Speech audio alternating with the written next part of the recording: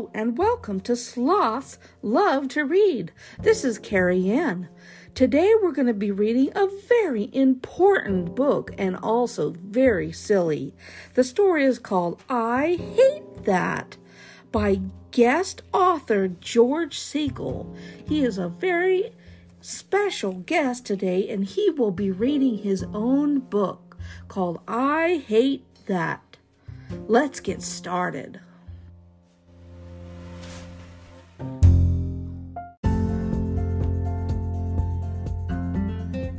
I Hate That by George Siegal. Jack was a fun, adventurous little boy, but he had one problem with anything anybody asked him about. I hate that, is what Jack would always say. Mom asked Jack, "What would you like to have for breakfast?" "Jack, do you want cereal?" "I hate that," said Jack. "Do you want a waffle?" "I hate that," said Jack.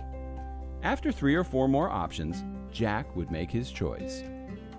After breakfast, it was time to go to school. "Jack, let's get ready to leave for school," Mom said. "I hate school," said Jack. When Jack got home from school, Mom would tell him it's time to do homework. "I hate that," said Jack. After several more times, Jack would do his homework. Soon it was time for dinner. "What are we having?" asked Jack. "Spaghetti and meatballs," said Mom. "I hate that," said Jack. "And corn," said Mom. "I hate that," said Jack. Eventually, Jack ate his dinner. This went on day after day. Mom or Dad would ask Jack to do something or ask him to try something, and they'd always hear the same thing. "I hate that, I hate that, I hate that."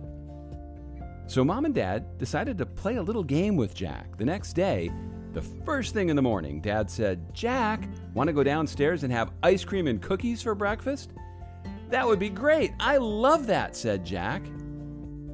"Then we can go to the toy store and get a bunch of new toys," said Mom. "That would be great. I love that," said Jack. So Dad said, "Jack, it sure sounds like you don't hate everything. From now on, I don't want to hear 'I hate that' out of your mouth. Because the only way you'll get to have the things that you love is to stop always telling us you hate things," said Mom. Jack looked a little confused, but looked at Mom and Dad and said, "So the way I can get things I love is to stop saying I hate that?" "That's right," said Mom and Dad. "I love that," said Jack. And from then on, that's exactly what Jack would say. Most of the time.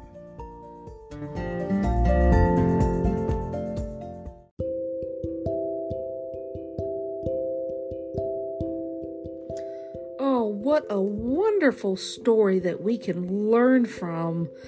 Has there ever been a time where you said, "I hate that"? But really, we could say other things like, "I love that," or "I'll try that." That would be a really great opportunity for you to learn or do something new. This is a wonderful story. It can be found at Amazon.com. And the book title is called I Hate That by George Siegal. Feel free to look him up, and this would be a great addition to any library. I hope that you will check out his book, and have a wonderful rest of your day. Bye-bye for now, everyone.